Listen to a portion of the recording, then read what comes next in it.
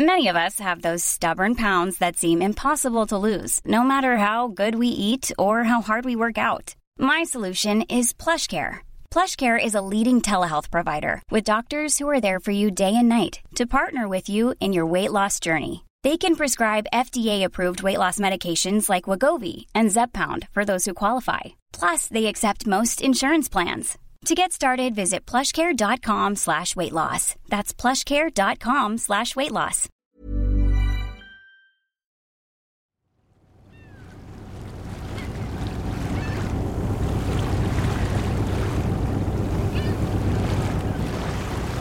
For almost 500 years, locally fished cod was a regular source of food for the people of Newfoundland in Canada.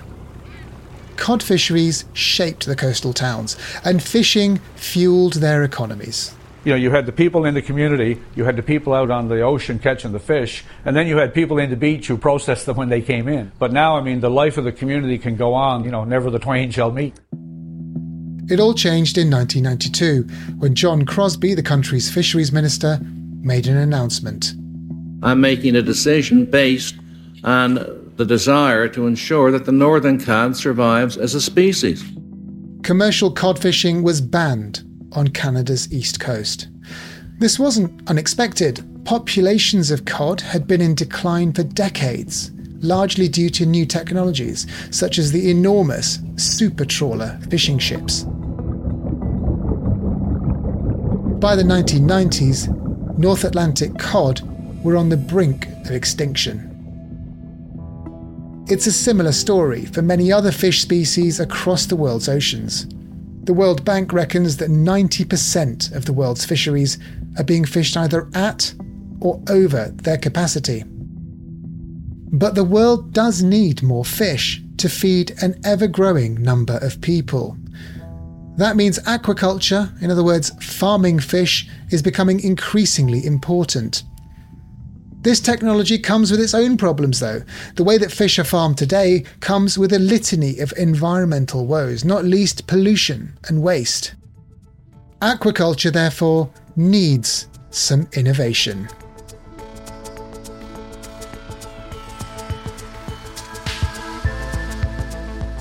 Hello and welcome to Babbage from The Economist. I'm Alok Jha, The Economist's science and technology editor. Today, we'll explore why changing the way that fish are sourced for food is becoming so critical. We'll investigate how to catch fish more sustainably in the oceans.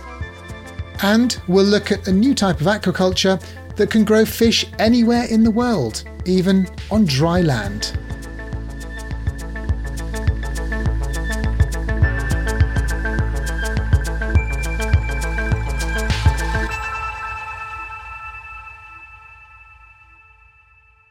Guiding me through today's show is Abby Bertix, The Economist's science correspondent. Abby, thanks for joining me. I'm excited to be here. Now, you've been spending a lot of time thinking about the future of fishing.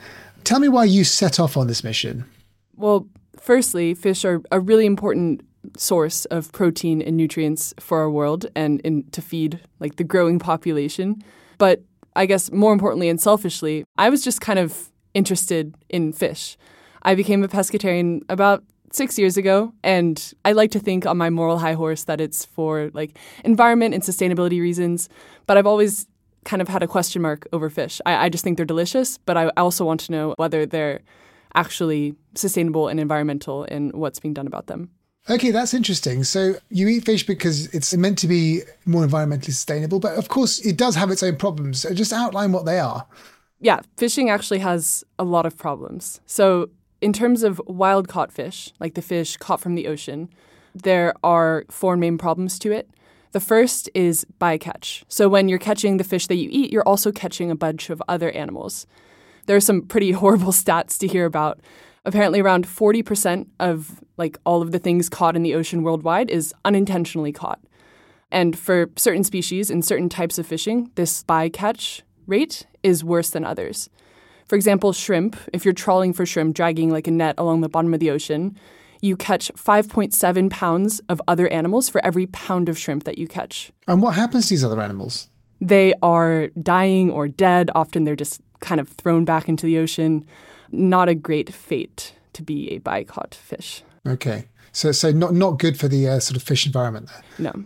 And also some of these fishing techniques kind of can damage the ocean floor by dragging the nets and stuff on them. And the fisheries, sometimes they'll just throw nets or used equipment into the ocean, causing buildup of trash. Apparently the Great Pacific Garbage Patch is about 50% old used fishing nets. So yeah, wild-caught fishing is not great in terms of the environment. And perhaps most important, of course, people have been fishing too much. So just literally taking all the fish out of the sea. Yeah, overfishing is a huge problem. And this is partially because I guess like the main reason is humans are kind of greedy sometimes. We see a resource and we like to exploit it. And there have been a lot of instances of where we've been fishing a certain fish, a certain population, and we just fish it too much. And this leads to vast population overdecline, and it's really not good for that species. It can cause them to go endangered or extinct. Now, I suppose that this might be familiar to many listeners, that we fish too much and that fishing has all these problems. But of course, a lot of people who are pescatarians like yourself like to find fish that are sustainably produced. Now, how does that work? So that there are ways to do this, of course. Yeah, I don't mean to be all a downer on wild-caught fishing. There are ways to do it sustainably. Some packets of fish will have a kind of MSC mark on it, and MSC is the Marine Stewardship Council, and what they do is they certify fisheries and fishing practices as quote-unquote sustainable or not. And if those packets have that mark on it, then you kind of have a little bit of knowledge that the practices that they're doing might be better than some of the alternatives. And to learn more about this, I spoke to George Clark. He is the program director of MSC for UK and Ireland. He told me how the problem of overfishing has developed over the past few decades. Way back when, it used to be thought that you could exploit or catch as much fish as you wanted and it wouldn't really have an effect on much to do with anything in the ocean, in the same way that people thought that they could litter extensively and that wouldn't really have an effect. We know on both of those fronts that's a complete fallacy and highly problematic when we're trying to deal with things like ocean pollution, but also the need to sustain diets and livelihoods across the planet. So in the 70s, you would say that around 10% of wild fish stocks were overfished, and at the moment it's over a third. So the direction, in spite of a lot of intense efforts over the past decades, the dial's going in the wrong direction. To put that into context, with a population that's set to increase to, I think, 10 billion by 2050, we don't have enough fish to sustain that. Could you explain in simple terms what it means to be overfished? Overfishing is where you do not fish in a controlled and well-managed way, and over time you deplete the reproductivity of that fish stock, and there's examples of where fish stocks have been overfished so much that they've actually come close to, and in some cases, collapsed altogether. And at that point, the fishery ceases to exist, and there aren't those stocks available to catch and to sell and to eat. And that's a big, big problem. Why is fish so important of a food source? Fish is a supremely important protein, and I think fish is very often underrepresented. It can be a very efficient, environmentally friendly, low-carbon protein, particularly wild-caught fish. If we're able to manage our fish stocks more sustainably, we're able to produce more of this healthy, sustainable, nutritious protein. And actually, when you're facing health crises all across the world, including the UK, in an environment where we're eating just over half what the government recommends in terms of a healthy diet, I guess it's just important to reflect on why fish is important as food, and also increasing the nutrients that people are able to access and enjoy in their diets, and reduce those negative health effects that are more and more prevalent these days than they ever have been. Today, how does overfishing look regionally? Are some places better than others? Yeah, it's not a issue that's unique to a particular place on the planet, to be honest. I think that the track record of what governments and organisations have been trying to do in the Northern Hemisphere or the developed world has been relatively good over the past couple of decades in terms of trying to attack that problem. And MSC, for us as an organisation, some of the most challenging areas are in those parts of the world, usually underdeveloped areas that don't have such strong management structures in place. However, it's not a new unique case to the developing world. There's examples of overfishing taking place in the Northeast Atlantic, for example, and mackerel is a very good example of where mismanagement can still occur in areas where you perhaps wouldn't expect it to be happening. So how do we fix this problem? What does sustainable fishing look like? So we look at the stock. That's, I guess, the kind of the core and the first principle of sustainability from MSC's point of view. So the fish stock has to be healthy and it has to be fished in such a way that maintains that health into the long term. The second principle is the overall environmental impact. So if I go out fishing with my net and I'm trying to catch hake, for instance, I might be catching other species like whiting and other fish that breed and exist in that area. The other considerations are how that type of fishing impacts marine habitats, endangered, threatened, protected species, bird life. And then the third, really, really important as well, is the management that's taking place. So what are the rules and regulations that fishery has in place to ensure that any impacts on stock health that are, cropping up can be avoided and managed out, or indeed any negative effects environmentally can be addressed through those management mechanisms. And those three principles form the sort of pillars of the standard, I guess. And so it's not a single species approach, it's not a single method approach, it's holistic. And do you have any kind of gold star examples of this working well? Yeah, absolutely. I mean, there's so many to choose from. There's Cornwall in the southwest, two great example fisheries down there. You've got Cornish hake and you've got Cornish sardines, both of which have had stock issues in the past. So, the 90s really was a period of difficulty in terms of that overfishing challenge. And both those species in those areas were experiencing stock depletion.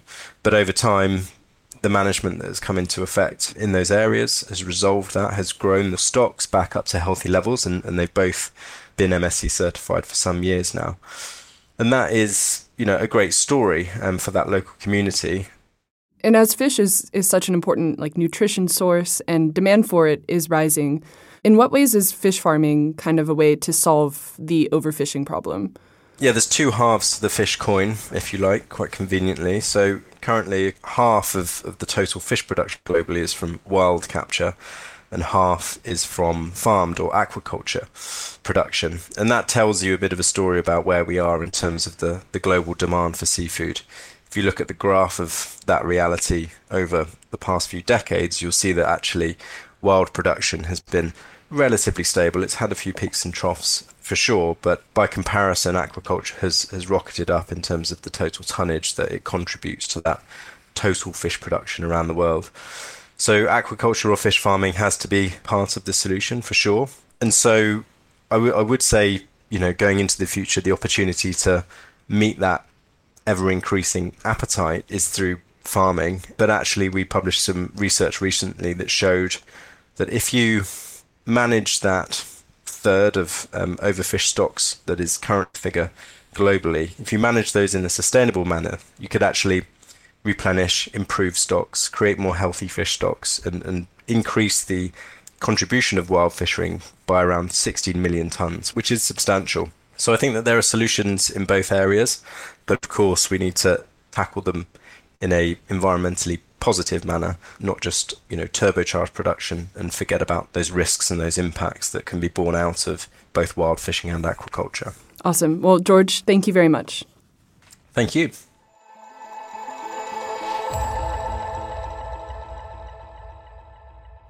Okay, Abby, so George there talked about how to improve fishing in the wild, make it more sustainable, make it more environmentally friendly. And that mainly involves the better management of fisheries. But of course, that can take a long time, especially for fish populations in the wilds, to get back to their sort of healthy levels. But he also mentioned fish farming at the end. And of course, this is an important way that many of the fish we eat are grown. So talk to me about what that looks like. What does a fish farm look like? So fish farming is a practice that goes back millennia. It's been around for a long time. But the goal of a fish farm is to kind of preserve the natural ocean environment and kind of cordon off the fish, keep them somewhere else, like you might an animal farm or a plant farm. And you grow your fish in that farm, and it's kind of separate. There are multiple different types of fish farms that we have. You can farm fish in ponds. You kind of dig divots in water, the tide comes over, fills with water, and you can grow shrimp in there or other types of fish. There are sea pens or sea cages. These are kind of just floating nets in open ocean where you keep the fish in that net, you feed them, and the water cleans and circulates due to the ocean current itself. And then there's another type of kind of inland farming system that's called a flow-through or a raceway. And what those are is it's essentially kind of mimicking a river. You have a tub of a fish tank, and you're just flowing water through it. You're just taking a section of the river, you're moving it off into your farm, and you're flowing clean water in, and then the dirty water is just coming out the end. Now, farming in general across the world, whether it's fish or anything else, has its advantages, of course. You grow more food, you can feed more people in the world, and that's great. But of course, as we know with farming on land, I'm sure that fish farming itself has problems too. So can you outline some of those for me? Yeah, so fish farming, while it does allow the wild fish to live their wild fish lives, theoretically, it does pollute the ocean. It can pollute rivers because if you have this fish farm, the water has to come from somewhere and the water has to go to somewhere, which means you're taking in clean water and you're putting out dirty water. And the dirty water can be dirty due to uneaten feed. There can be fish feces. Sometimes fish escape. That's actually a really big problem in the salmon farming industry. If there's a giant hole in the tank, like millions of fish can escape, and then all of a sudden you have these farmed fish who are kind of genetically different from the wild-caught fish, and they can alter the ecosystem, they can breed with the wild fish and cause really big problems. Another issue that we have with fish farming is, or this is more like a difficulty that fish farmers run into, is that because there are a lot of fish in close proximity, there's a huge risk of disease and parasites. This often requires, especially with salmon farming and shrimp farming, a lot of antibiotics that you have to use just to ensure that these fish don't get sick because they're so close to each other. And this is very similar, of course, to cattle herds or sheep farming or anything else where huge numbers of animals have to be kept in relatively small confines so that they don't get sick, chicken farming, all this stuff. Yeah, exactly. And I mean, when we think about sort of intensive farming for these other purposes, people often get concerned about how humane the conditions are for the animals. I mean, whether they're suffering or anything else. I mean, what do we know in terms of that for fish farming? Yeah, so there are a lot of questions about the humanity of kind of raising animals and slaughtering them and eating them, and fish farming is not unique in that situation. And this is why I was really curious about looking into some like newer technologies that are being applied to fish farming. Okay, so you've been traveling all over the world to explore how fish farming technology is being adopted. I mean, you've gone to California, to Norway. Tell me what you found. Right. So I was looking at a specific type of fish farming technology, and it's called recirculating aquaculture systems, or RAS for short.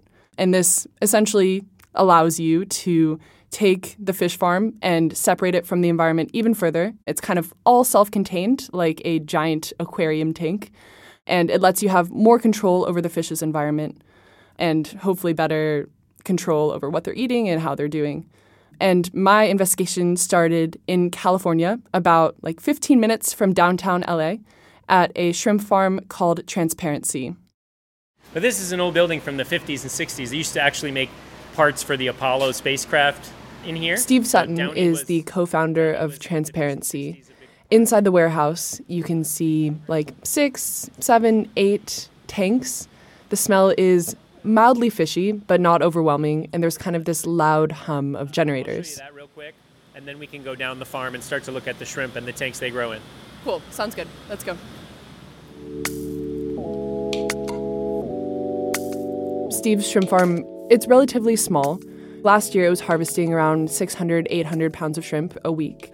At max capacity, it might even be able to bang out around 2,000 pounds, which in LA, that might be enough for local businesses, the local farmers market, but in the grand scheme of things, it's still a relatively small farm. I don't know what I was expecting seeing a shrimp farm, but I guess this is kind of expectations. It's really clean. It's kind of modular, right? There are all these little shrimp. Oh, these ones are cute. They're a little smaller. These are like pinky finger shrimp. Well, if you like these, they're going to get even cuter because there's even smaller ones coming up. So these guys will be harvested in a couple weeks. There's 2 tanks full. Each tank's got about 25,000 shrimp in there. Super cool. One thing that keeps distracting me as you're talking is that These shrimp sometimes like to just launch themselves out of the water, and they can jump. Like, they'll jump like a foot. Is that normal for shrimp? Yeah? Yeah, so they're in here swimming around. There's a little current. They'll bump into something. They'll bump into each other. They'll bump into the wall. And they're kind of spiky, but they'll bump into something and they'll jump out of the water. They also may be jumping in order to grow. But we weren't here to just watch the shrimps. Steve walked me through the system that farms these fish. We're standing in the part where you just enter the production space. The production space at this farm is 16,000 square feet. This is kind of the area where all the filtration happens. It's kind of the magic to what we do compared to some other farmers, is that we filter the water in specific ways so that we return oxygenated, clear, clean water back to the shrimp. Typically, shrimp farms that are based in ponds rely on the tide to flow in and remove the dirty water and bring new, clean water in that keeps the shrimp healthy. These RAS systems, though, they grow on land, so it's not like there's going to be a tide sweeping in with fresh water. So instead, you have to continuously clean and recycle the water in the tanks. You can see these three here. These are our pumps, so that's what distributes the water back to the shrimp tanks. And then it returns by gravity. And then it goes through a series of filters here. So there's a filter that'll turn on over there occasionally, you may hear. RAS farms are kind of, in essence, they're bigger versions of home aquariums. There are two main components to this system. There's a tank in which the fish or the shrimp swim. And then there's the second part, which is the kind of more industrial part, which cleans the water. And this uses a set of components which will dispose the waste, clean the water, and add back in oxygen. This technology is really based off of technology used in the wastewater treatment industry. We remove the physical solids from the water. We use a biofilter to dissolve the wastes from the shrimp so that anything that's toxic that they produce from eating and digesting isn't left in the water. Then we remove carbon dioxide, we add oxygen, and we do a little sterilization, and the water goes back around. So it's going around 12 to 15 times a day, and this is the area that kind of drives all of that. The water filtering and recycling and cleaning machinery was incredibly loud, but there was good reason for that. We are getting municipal water, and we reuse over 99% of that, and then whatever we top off is adding for replacement of evaporation. So that's more municipal water. We discharge a small amount of water into the sewer, less than 1% of our total water volume, and that's monitored by LA County. So in the future, we have plans to not discharge any water and actually create some fertilizer for farmers. That's a really important and I think really interesting point. RAS farms make use of the fact that waste in fish farming isn't actually waste. In fact, one of the scientists that I talked to refused to refer to the fish poop and leftover food as waste. He said it's incredibly valuable, and the farms can be designed to capture the valuable nutrients in this so-called waste and use them for other purposes. As Steve mentioned, one use is fertilizer in agriculture. Because RAS farms are separate entities, they're kind of contained systems, this means that it's harder for pathogens to get in and spread around. And because they're a closed system, if pathogens get in, they'll probably spread really fast. And this is why RAS farms' biosecurity is really important. There are like tarps over the tanks, and you have to be sure to maintain a sterile and clean environment for the fish to grow in. At Transparency, Steve's ethos is no pathogens and no antibiotics.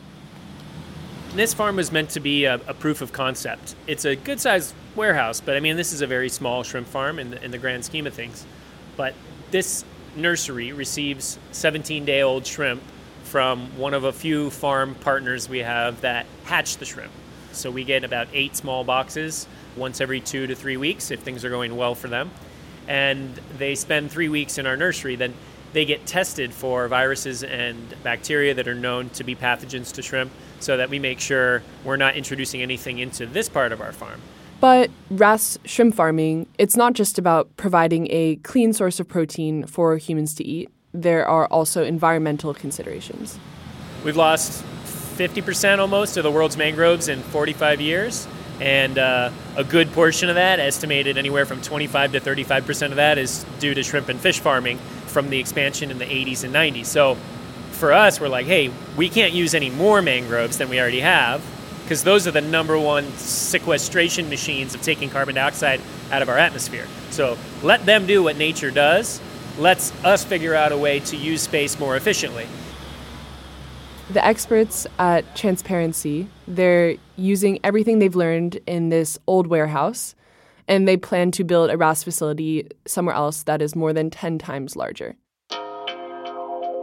But that's the future. I wanted to see somewhere where RAS is being done on a larger scale today. So I traveled all the way to Norway, to a place within the Arctic Circle on the shores of a fjord.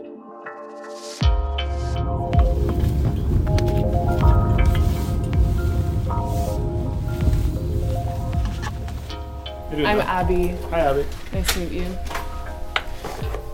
Salt and Smolt is one of the most advanced farms in the world. They had their technology provided by a RAS technology provider called Pure Salmon Technology. And inside of its 7,000 square meter main building are tanks capable of producing 8 million juvenile Atlantic salmon, or smolt, every year. Now you get the smell of fish feed. Yeah. It smells delightful, actually. John Solibrandt, Salt and Smolt's production manager, walked me through their farming process. These are my size. Yeah, perfect. We put on some Crocs to walk down to the smolt facility. Yeah, we've seen the hatchery trays. So how many eggs do you get in at a time? How many eggs can fit in this room? We will now get 2 million eggs into the process starts with the eggs. There's this room with it looks like there could be ovens, but there are trays of eggs in the hatchery.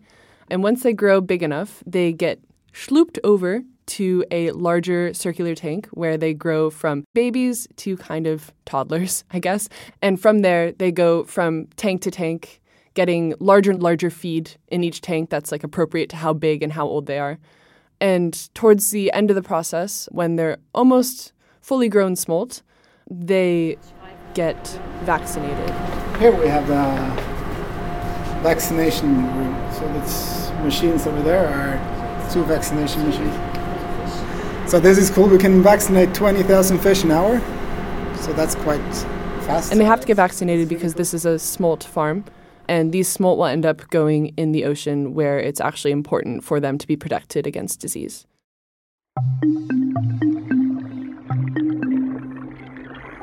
One of the most important parts of this RAS smolt farm is on water usage.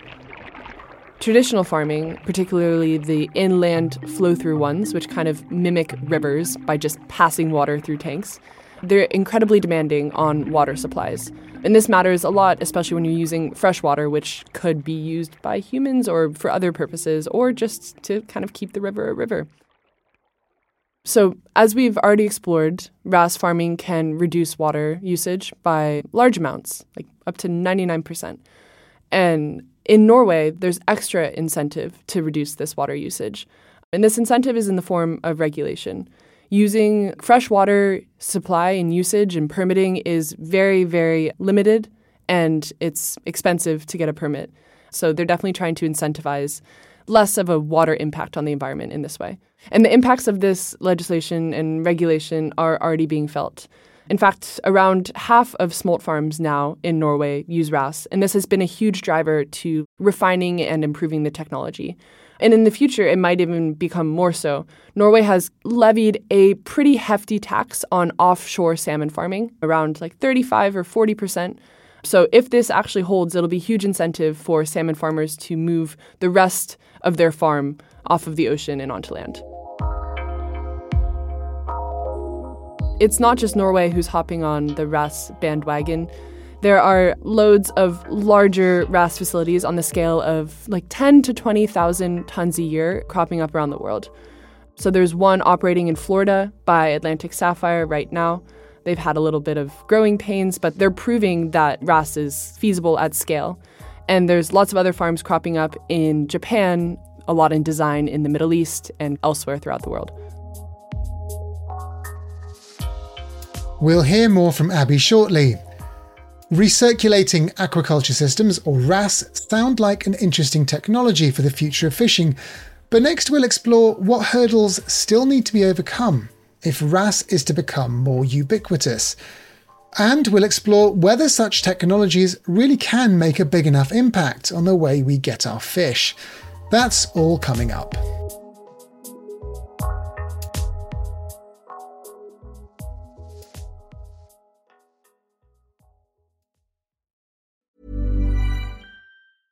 Hi, this is Janice Torres from Yo Quiero Dinero. If you own or operate a business, whether it's a local operation or a global corporation, partnering with Bank of America could be your smartest move. By teaming with Bank of America, you'll enjoy exclusive digital tools, award-winning insights, and business solutions so powerful, you'll make every move matter. Position your business to capitalize on opportunity in a moment's notice. Visit bankofamerica.com/bankingforbusiness to learn more.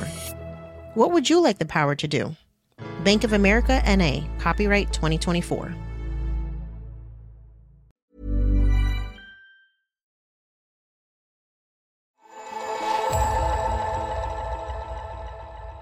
Today on Babbage, we're exploring the future of fishing. Earlier on, my colleague Abby Bertix explained why recirculating aquaculture systems, or RAS, look promising. But, as with any new technology, that's not the whole story. So Abby, take us through the challenges with RAS. When you described them earlier, they sounded like a pretty good solution to, the way to grow these fish, which is sustainable and everything. So what are some of the problems? The biggest problem boils down to money. Because RAS essentially recreates the ocean on land, it's pretty expensive to build and also expensive to operate. So a lot of the research is trying to figure out how to make RAS profitable at a very large scale. The thing is, if you have like a small farm, then it's going to cost a lot of money to build the thing. It's going to cost a lot of money to get the energy to do the thing. And you're not going to have enough fish or product to kind of be able to offset those costs. It is more expensive in terms of money and energy generally to grow the fish. There's an interesting trade-off actually involved in that it costs more energy to run the farms because you have to have the energy to cool the water, to filter the water, to pump the water around. But because these systems allow you to grow fish pretty much wherever you want to, there's reduced energy cost of transportation. So there was this company called Pure Salmon, and they did this analysis that showed that if you had a RAS farm in Japan, it would actually cost less energy to have the salmon grown in Japan, even though it's using RAS, which is more expensive, than it would to grow the salmon in Norway using the ocean, using less energy, but then having to kind of fly it over to Japan to eat. That makes a sort of intuitive sense, I suppose, because as you say, a lot of this food is flown around, frozen and all of that. So having it grown closer to where it's eaten is probably a better, taste experience too as well. Yeah, I mean, so when I was in LA, I got to try some of the shrimp, and the shrimp at the farm are all sold within like 15 miles of where they're grown. And that's pretty unique for shrimp because I'm pretty sure over 90% of shrimp in the US are imported. And it's just cool to kind of add to that local agriculture and aquaculture movement. And there definitely is kind of a niche market who really appreciates that sort of thing. RAS might also change the types of fish that are available for people to eat in different markets. Like it will make fresh shrimp available in California. I know there are salmon farms under development kind of in the Middle East where before it would have to be shipped from Norway, but you're having local salmon grown. And in terms of food security, this is a huge plus. Matt Craze, who's a consultant in aquaculture at Spheric Research, he was talking to me about how demand is changing in America and how RAS might be able to kind of help with that. Americans before COVID would only eat salmon really in a restaurant. And actually salmon's dead easy to cook, right? I mean, you just literally put a pan on and it's like, it takes, less than 10 minutes. And people just figured that out during the lockdown and they started eating a lot more of it. And so the home or retail demand shot up during COVID. And essentially you have much more demand than supply. And so you have like Norway, for example, that's traditionally just supplied Europe. Well, some of that salmon now is even going to the States. So you need either land-based or you need the industry to go offshore. or you need to find some way of reinventing sea pen to the extent that you take out the biological risks and you improve its environmental performance. And also, somewhere like America, which is a huge continent, I mean, all of the central part of America, you can imagine having these things there, and whoever wants to eat fish in those places will have pretty fresh produce. It's quite interesting to think about. Now, on your trip to California and Norway, you explored how RAS could work with shrimp and salmon. But in theory, does this technology work for any fish? Yeah, so it theoretically does, because it lets you kind of recreate the ocean, and you can make that ocean or the river. You can use fresh water, you can use salt water, you can use cold water, you can use warm water. But it does work better for some fish than others. Certain fish kind of are okay with a lower water quality. They're more resilient. Those types of fish are like catfish and tilapia. It also really depends on how the fish like to act, their demeanor. So for tuna, RAS does not work very well. Tuna are big, they're strong, they're powerful, and if you try to farm them in a small system, sometimes they'll just swim as fast as they can, they'll get spooked, and they'll ram headfirst into the wall or into the cage. And that is not very conducive if your fish are just trying to ram out of the cage all the time. Doesn't produce good quality fish, yeah, exactly. No. But there are other fish like grouper, which naturally like crowding together. And then also there's the other component to this is how much can you sell these fish for? So some people think that for RAS, which kind of costs a little more money to operate, it makes the most sense to sell high-value fish like yellowtail or salmon. But some of the companies that are doing this type of farming think that RAS also has the potential to go beyond the high-value fish. David Cahill, the global head of production at Pure Salmon, told me why. We're still a way to go where you can use a RAS system to produce low-value fish effectively and supply local markets with protein at a cheap cost. And I think the reality is that most RAS systems, and certainly the sort of RAS systems that we're working with, only really are economic with the higher value species. And I'd like to see a time when we could produce lower value fish for a bigger market and a bigger benefit to the growing populations in the world. I think we need to simplify the technology and reduce the cost of the technology. So I think RAS, it's still a relatively new technology, and scientists and fish farmers are experimenting. So we're still not really sure what all of the possibilities are and how it will be used in the future. But there's a lot of opportunity. So it sounds like there's a lot of potential. I mean, Abby, is it also potentially possible to grow fish that have, become almost extinct in the wild? Yeah, I was talking about this with Matt Craze, and he was saying that it could even be possible to bring back a really delicate type of halibut called the Atlantic halibut. The Atlantic halibut became almost extinct in the northeast of the US. It's a really amazing fish. And mostly what's left now is the Pacific halibut, which is a nice fish, but it's a less delicate fish than the Atlantic. Now there's only a little bit left in Greenland. You can bring back these kinds of species using RAS. If you can figure out how to grow them in a RAS system, I mean, you can bring back things that people used to love in the past. So it's got this really cool kind of component to it. Well, all of this sounds exciting. And listening to your reporting, I mean, one thing that keeps coming back into my mind is if you've got huge numbers of fish crammed into relatively small tanks, is there a welfare question that we should be asking? And are the people who, build these new types of fish farm, are they questioning those things as well? Yeah, that was one of my huge concerns as well. When you go to like the shrimp farm or a salmon farm, you can see the shrimp and the salmon in the water. There's kind of a lot of them. It's not like your home aquarium where there might be one or two fish in like a few liters of water. But I've spoken to like a few welfare experts on fish. And for salmon especially, when they're spooked, when they're nervous, what they like to do is they like to swarm. They like to swim in schools.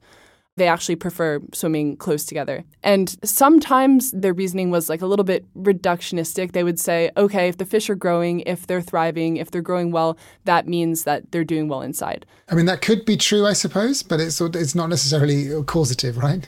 It's not necessarily causative. And what experts have spoken to me about, just it still seems better than what I've seen in terms of factory farming on land for animals. Well, like any new technology, I'm guessing that as more of these get grown and more scrutiny is put on them, that these kinds of questions will come up. I mean, another environmental challenge is surely how much energy that these RAS systems use? Because, as you say, heating or cooling the water, you're pumping it around, you're feeding nutrients, there's pollution in terms of the chemicals and other waste from the fish.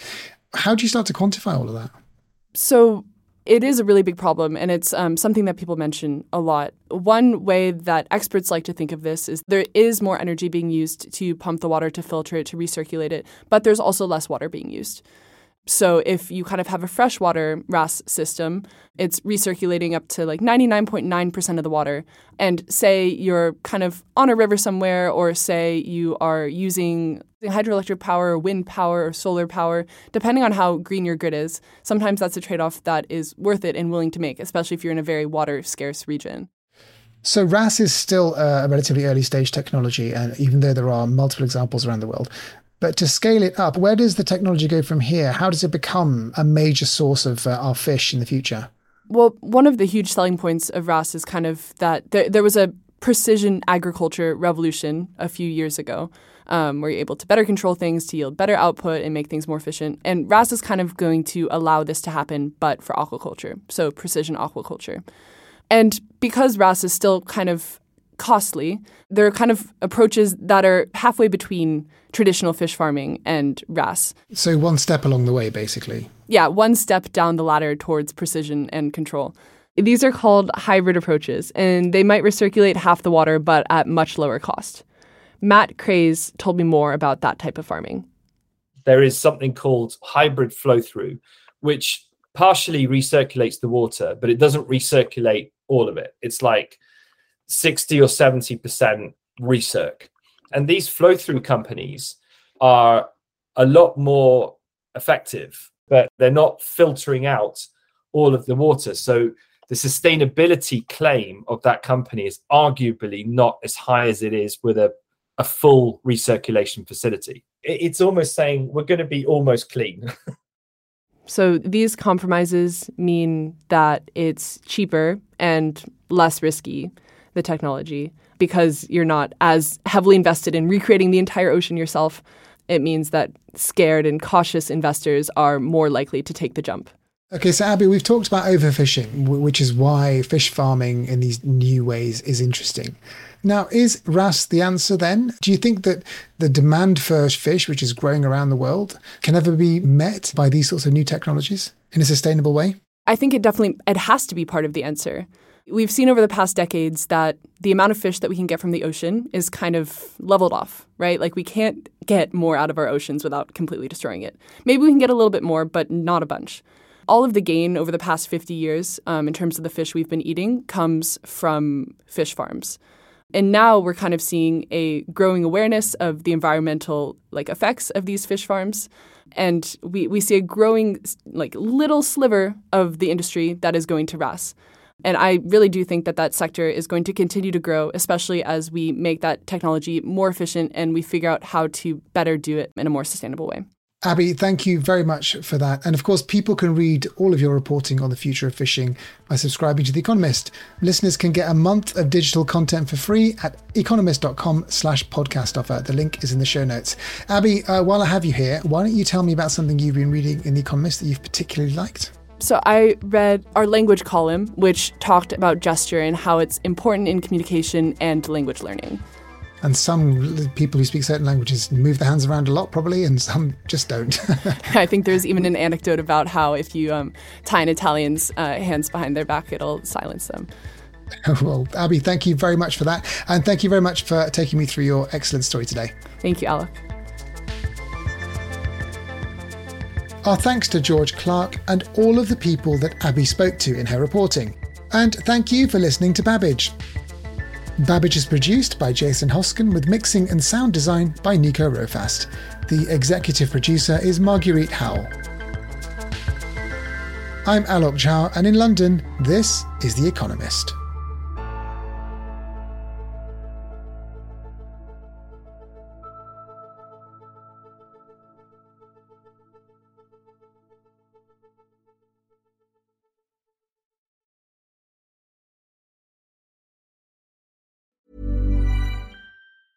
Small details are big surfaces. Tight corners are odd shapes.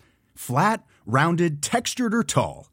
Whatever your next project, there's a spray paint pattern that's just right. Because Rust-Oleum's new Custom Spray 5-in-1 gives you control with 5 different spray patterns.